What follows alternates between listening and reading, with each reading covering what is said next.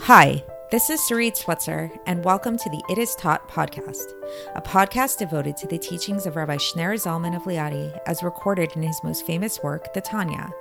My hope for this show is to make these teachings accessible and relatable to the average person, regardless of prior Jewish education or affiliation. The episodes follow the prescribed daily study portions and are meant to serve as practical lessons in how to live your life as your true self and develop an authentic and powerful relationship with your Creator. I have personally experienced the effects the study of this work has had on me, and I'm excited to share what I can of this knowledge with you. So please join me on this journey of learning, self-growth, and connection with your source.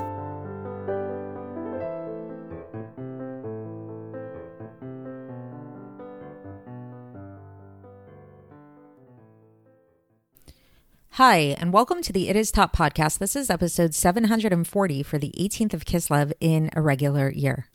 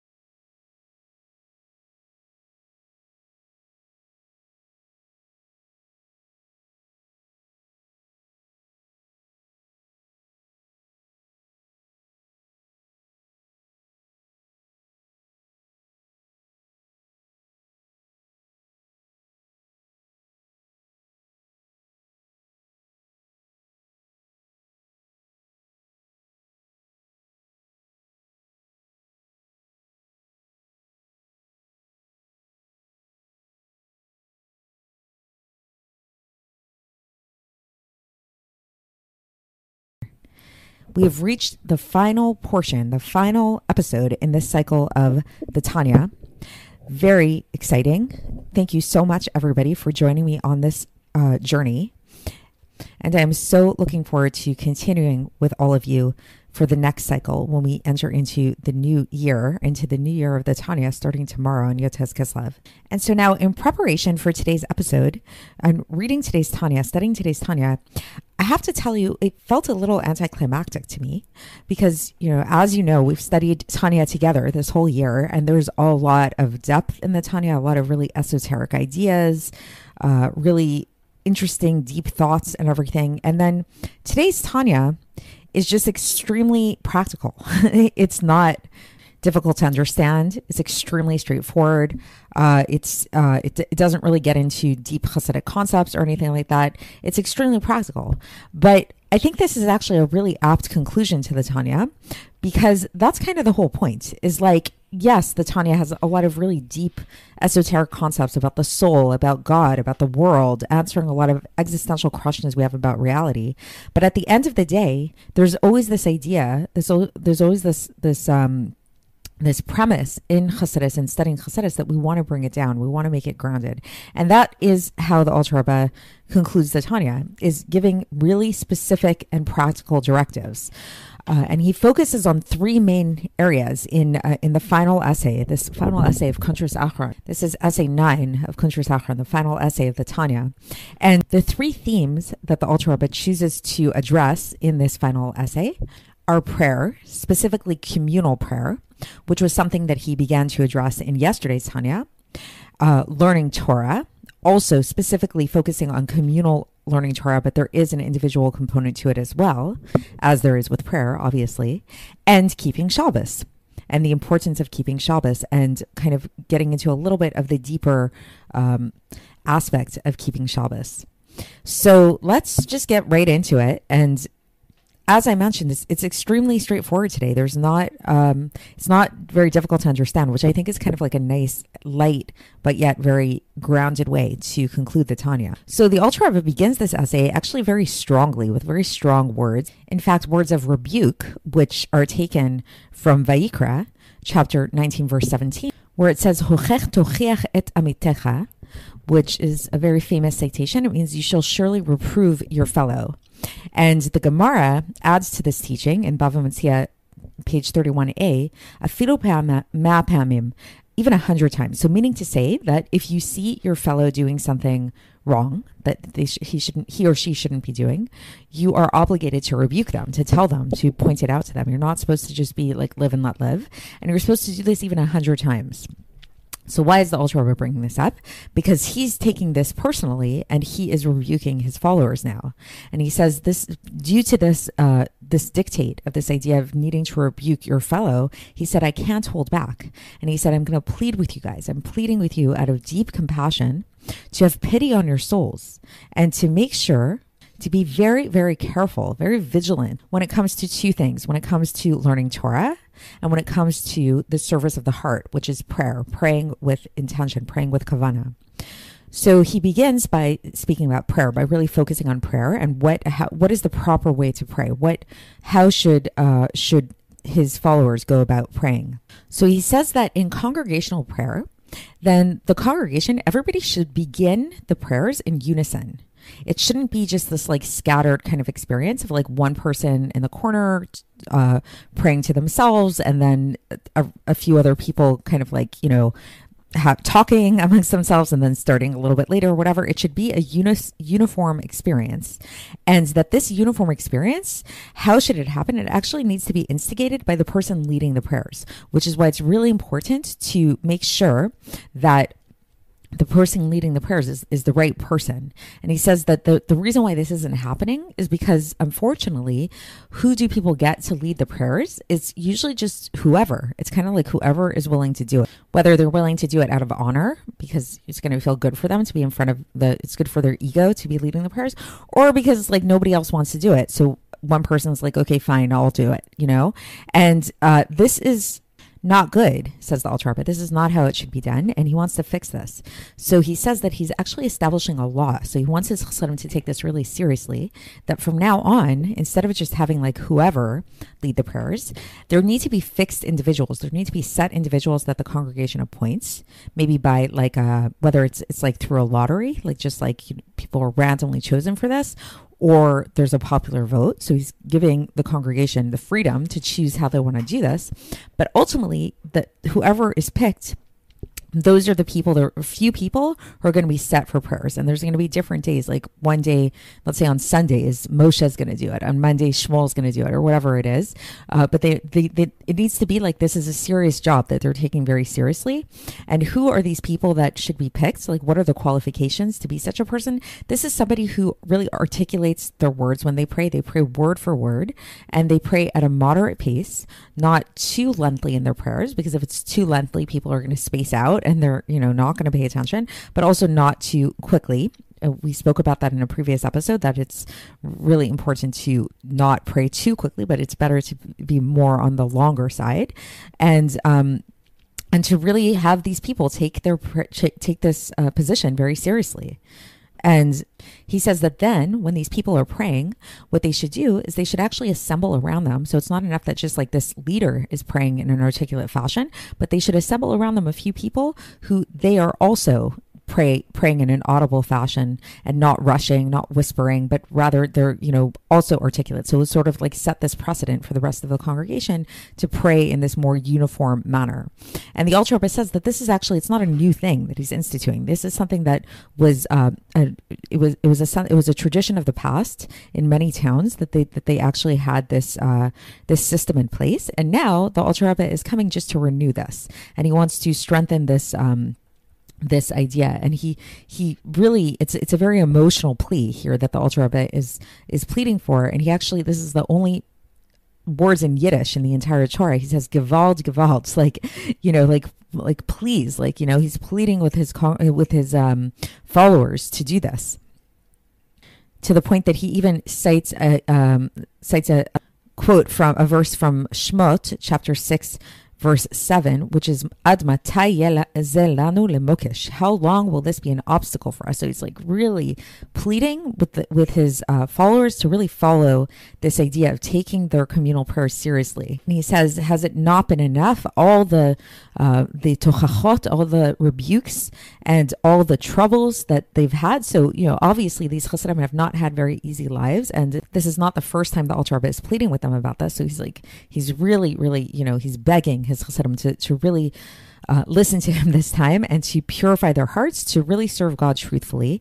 And he says, all those who put their hope in God, which is, we're assuming is all of his Chassidim, to really strengthen and fortify their hearts to do this kind of thing, to really take this seriously. So that's the section about prayer. That's sort of like part 1 of today's essay. Now, the Alter Rebbe goes on and he talks about studying Torah, specifically the studying of the entire Shas, the entire Talmud. And so this is something many people have this habit of studying the entire Shas, the entire Talmud throughout the year.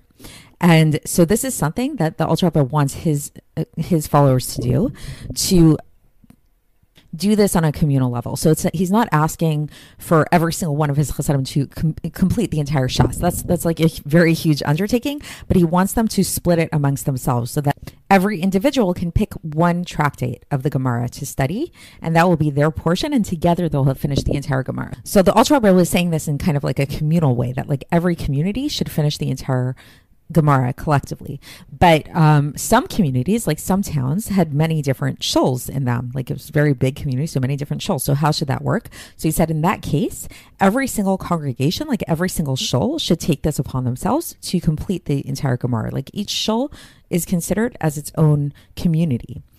But then if some shuls are bigger than other shuls, right? So let's say if you have like a very small shul and there's 63 tractates of Gemara. Let's say you have a shul where you barely get a minyan. So that's going to be like a lot of work if there's like 10 men and it's like they have to learn the entire Gemara. So the Alter Rebbe says that the smaller congregations can team up. And they actually should team up with larger congregations so that they can together complete the entire Gemara. And the Alter Rebbe says that this is something that is he's taking it very seriously. He says this is something that should not be changed, should not be varied, and should not be violated. This is something people really should take seriously, to have their congregation complete the entire Shas every year. And then there's an interesting little addition here, is he says that in addition to this, each individual person should read the entire Tehillim, chapter 119, every week. So those of you familiar with Tehillim know that Tehillim 119 is a very long Tehillim, but it's also known to be a very powerful Tehillim, a very strong Tehillim. And so it's something that the Alter Rebbe is advising people to include together with this learning of the Shas on a weekly basis. Every person should do it. Perhaps this is just my own thoughts. Perhaps this was the idea of kind of like combining like godliness into the study of Gemara, like to sort of like remind everybody that it's not just an intellectual study, but it's actually something that is like linked to God, and praising God. And so that's the idea of studying Gemara, studying Shas. So far we spoke about the idea of praying and having a good leader to lead the congregations in prayer so that it's a uniform experience. Now we spoke about the idea of the learning Shas, learning the entirety of the Talmud on a yearly basis in a communal way. And now the Alter Rebbe shifts to Shabbos. And the approach that he takes with Shabbos is an interesting one. And he talks about this idea of fasting. He talks about this idea, which we've spoken about in previous parts of the Gemara, that not everybody's perfect. Nobody's perfect, really. And we all make mistakes. And one of the remedies for these mistakes that we made, the sins that we make, is fasting. But as we've spoken about previously in the Tanya, we're living in a generation where like the amount of fasts that we would need to do in order to rectify ourselves from all kinds of different sins is not very realistic. And we're not a very strong generation in that sense. So as an alternative here, the Alter Rebbe actually brings Shabbos. And he says that there's this teaching in the Gemara, specifically in Masechet Shabbos, page 118b, that anybody who keeps Shabbos as according to the letter of the law is forgiven for all of his sins. So he says that this is the idea of keeping Shabbos. You got to be specific about this. It's according to the letter of the law, which means that every single person must take it upon themselves to really become an expert in learning the laws of Shabbos, like to really take it seriously, to learn these laws of Shabbos, because it's not just enough to keep Shabbos, like observe the Shabbos, but it's like if you keep it according to the law, specifically, that's what absolves you of all your sins. And more than this, says the Alter Rebbe, a person should also be careful on Shabbos not to indulge in idle chatter, God forbid. Because as is known, says the Alter Rebbe, according to Kabbalah, every mitzvah has an internal aspect to it and an external aspect to it. So the external aspect of keeping Shabbos is not doing work, like not doing the 49 malachos. Just like Hashem, like we're emulating Hashem. Hashem stopped creating the heavens and the earth, right? But what is the internal aspect of keeping Shabbos? So let's think about that. So when Hashem created the world, so there was the overt creation that happened, right? And then on Shabbos, he stopped creating the world. But as we've also spoken about in the Tanya, how is it that Hashem created the world? Hashem created the world through speech. And so then on Shabbos, we can think of it as Hashem stopped speaking. Hashem went back into an internal state, and he sort of went into this state of being, into this state of just more contemplative thought. Which is why on Shabbos, really on a positive level, aside from just refraining from doing work, what we're supposed to be doing, what are we actually supposed to be doing, is getting into this more meditative state of coming into a state of really focusing on our intention of during our prayers and during our Torah study, and really focusing on trying to connect with God. So the way that we can think about this is that in keeping Shabbos, there's kind of two aspects to it. There's the proactive, the positive aspect of keeping Shabbos, and then there's the negative aspect, the refraining aspect of keeping Shabbos. These two aspects are encompassed in the two words that are often used in describing how we keep Shabbos, namely zachor v'shamor, to remember and to guard, to keep. So zachor, how is it just on a practical level that we do zachor to Shabbos, to remember the Shabbos? This is the practical laws when we do Kiddush, when we, wear really nice clothes, when we eat good food, all the Shabbos meals. This is how we sanctify the Shabbos in a way of remembering the Shabbos. But then what's Shamor? Shamor is the idea of guarding the Shabbos, refraining from doing work, refraining of doing things we shouldn't do, turning on the lights, going to work, things like that. And now on an internal level, what does this mean? So the internal level of zachor, which is the positive aspect of keeping Shabbos, is really focusing our intention, focusing our thoughts and our minds on godly things, on trying to really be in this meditative state. And the internal level of shamor, the internal level of guarding, is to actually stop ourselves from speaking about mundane affairs, refraining from speaking too much about physical things. It's not that we're not allowed to talk on Shabbos at all, but the things we should talk about should really ideally be things that concern more spiritual kind of ideas. And in this way, we really emulate God, who God also refrained from speaking on Shabbos and went into this more internal state. And the final words are ki zelu matzeh chule, that this opposite the other, meaning to say that if God forbid, if a person does engage in more material affairs on Shabbos and talks about things that don't have to do with Shabbos, this is the antithesis of what Shabbos is all about, which is all about resting and refraining from thought and meditation and all of that. So that's the end of the Tanya. That is it. It's very, very cool. We made it here. Thank you again, everybody, for following me, for listening to me. And tomorrow, God willing, we're going to be starting this whole cycle anew for another time. Please share this podcast with other people. And please continue to follow my work. After finishing this podcast, those of you that have been following me for a while will know that this is actually the second round of the Tanya that we've learned. The first time around was a leap year. So the Tanya is divided up a little bit differently. And then this time around, it's a regular year. So to keep you guys up to date with my plans right now. So I do hope to continue putting out this podcast, on a daily basis. I won't be doing new episodes for the Tanya, but I most likely will be doing some more podcast episodes on some other topics. I'm not quite sure yet what direction I want to go with that yet. And I also want to really take the time now to really focus on the book that accompanies this podcast. So stay tuned for more updates on that. If you'd like to join my WhatsApp group or follow me on Facebook or subscribe on YouTube or, all the other ways like that you can stay up to date on what I've been doing. You can also check my website, itistaught.com, where you can also support the project. It would mean a lot to me if you could financially support the project. As of now, aside from the few little sponsors that I get for episodes here and there, all this entire podcast is self-funded, and there are expenses, believe it or not, in putting together a podcast: subscription fees, equipment fees, things like that. And of course, there's my time. And I do hope to hire an assistant at some point too, to help with more of the administrative stuff so I could focus more on the learning and the teaching. So if you'd like to support the podcast, please go to itistaught.com and show your support that way.